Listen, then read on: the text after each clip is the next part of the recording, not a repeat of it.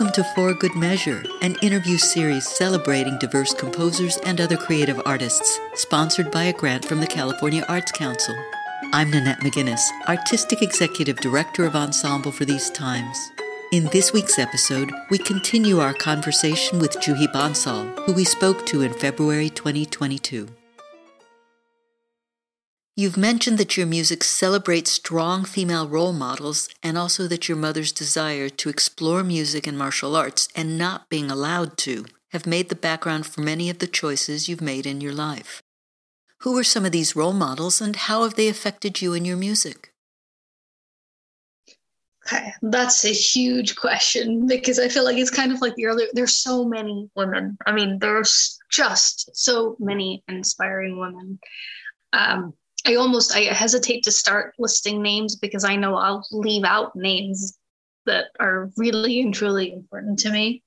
I will say this actually. So without specifically naming names, one of the things I find really fascinating about listening to women's stories is that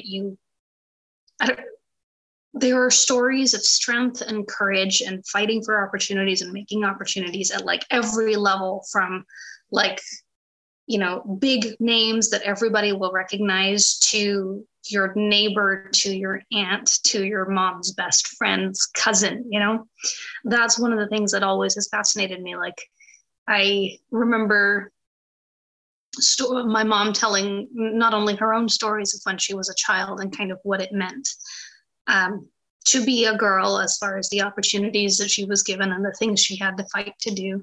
And then thinking about like one of her best friends, and this is a woman I've never met, but I remember hearing about her from my mother about in the 70s in India, this young woman had a child out of wedlock and what that meant in India in the 70s at that time. And, one of the things that I find really, really poignant about that is that it's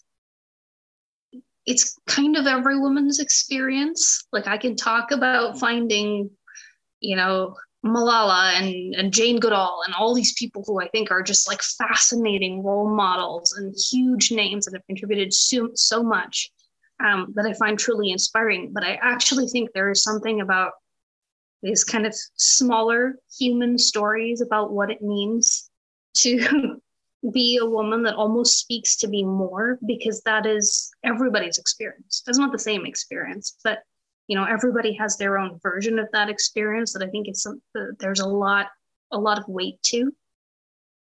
So for me, I don't know, I think when I think about women's stories, it really is both of that. I have a long list of women who I admire who are, big names that I think everybody would recognize, but I actually think I find more weight in the stories of average women, or perhaps average is a wrong word, average, or those that, their stories are not told in the same way. They're not celebrities. They're not big names, and kind of things that they have had to overcome just to survive, to work, to live their lives. I've always found those particularly interesting. In terms of my music, of course, I have a number of projects that do take stories of very specific women and try to tell those. But even in a kind of more general sense, I think where I can find a way to use women's words, for example, rather than men's words, not that there's anything wrong with men's words, where I have the opportunity to do that, I like to do that just as an homage to not even necessarily a specific woman, but to every woman. Mm-hmm. Shining light on those who aren't getting light and who haven't gotten light in the past. Yeah. Who would you consider to be your mentors and or musical influences?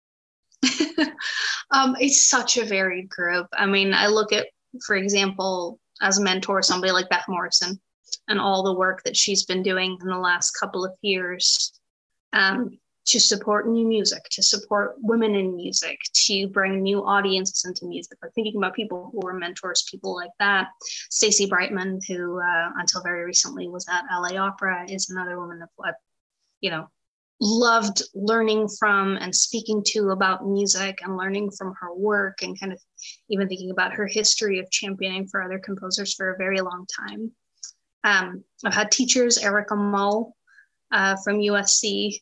And that was quite a while ago. It's making me feel my age as I say that. But, incredible composer, fabulous teacher, somebody I learned so much from, not just about music, but also about just navigating the musical world and our field. So just, I know I'm leaving out so many women, and so many people, mentors who I've worked with, musicians who I work with and learned so much from. I feel like you learn something from each new person that you collaborate with and work with. I think so, yeah, every time. That's what keeps us growing and young and not just kind of stuck on a shelf. Yeah.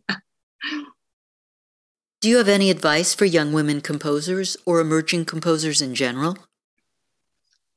Two pieces of advice. One, because I always get this question about how do you get started as a composer? And I think the answer is not to overthink it and just do it. Just write music. And write, I say loosely, write doesn't necessarily have to mean write with pen, doesn't have to mean write on the computer. Write just means create music, play music, record music in whatever way you can. Because I think everything else, all the refinement, all the technique comes from there. And it has to start with first making sound, right? The other thing, and I think this is probably more pertinent as composers get a little further in their career, is just how important it is to be flexible. That word came up earlier, and to be entrepreneurial. I think, our field has just, it feels like it's rapid fire how quick it's been changing, even in the last 10, 15 years. I think about technology and people's attention spans, and now the pandemic and how that's going to change everything. I really think for us to survive as artists, we have to be almost more entrepreneurial and more able to pivot and find opportunities than non-artists do. That sounds counterintuitive in some ways, I know, but I really think that it's important. So study business where you can, find opportunities where you can, make opportunities where you can possibly put something together. I think those are just core ideas that are so important for any musicians right now. Thank you for listening to For Good Measure, and a special thank you to our guest, Juhi Bansal, for joining us today. If you enjoyed this episode, please subscribe to our podcast by clicking on the subscribe button, and support us by sharing it with your friends, posting about it on social media, and leaving us a rating and a review. To learn more about E4TT, our concert season online and in the Bay Area, or to make a tax-deductible donation, please visit us at www.e4tt.org. This podcast is made possible in part by a grant from the California Arts Council and generous donors like you. For Good Measure is produced by Nanette McGuinness and Ensemble for These Times and designed by Brennan Stokes, with special thanks to audio engineer extraordinaire Stephanie Newman. Remember to keep supporting equity in the arts and tune in next week for Good Measure.